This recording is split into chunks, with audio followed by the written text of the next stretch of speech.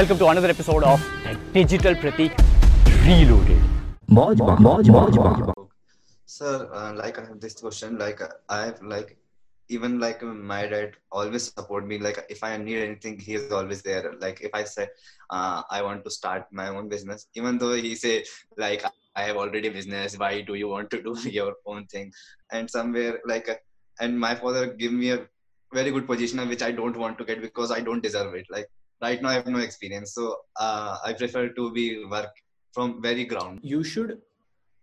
I'll give you a very long picture of 5 years right now for yourself. Okay. Not just podcast.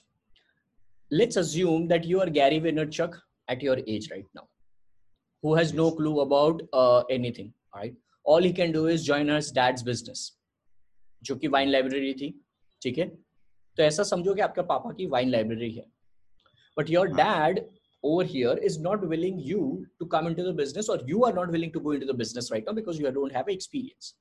So what I would recommend you is right now, just keep on learning Facebook ads, Instagram ads, podcasting, side hustle karo in sab cheezon mein. See, when Gary Vaynerchuk was working inside Wine Library, he was doing Google AdWords for his dad's business. He was doing email marketing for his dad's business, but he was not That's focusing what I was on thinking to do. exactly. Exactly.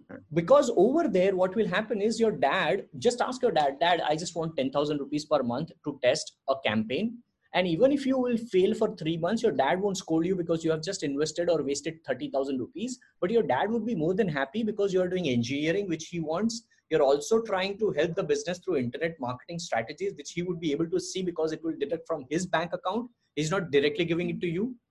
All right. So there are plenty of things which you can work around right now at this age where you don't have to worry about building Swastik Jain as personal brand, but just silently work on your own stuff as a side hustle so that you can then leverage that inside your personal brand. Just like I did. I have never done personal branding since like beginning. I was always side hustling.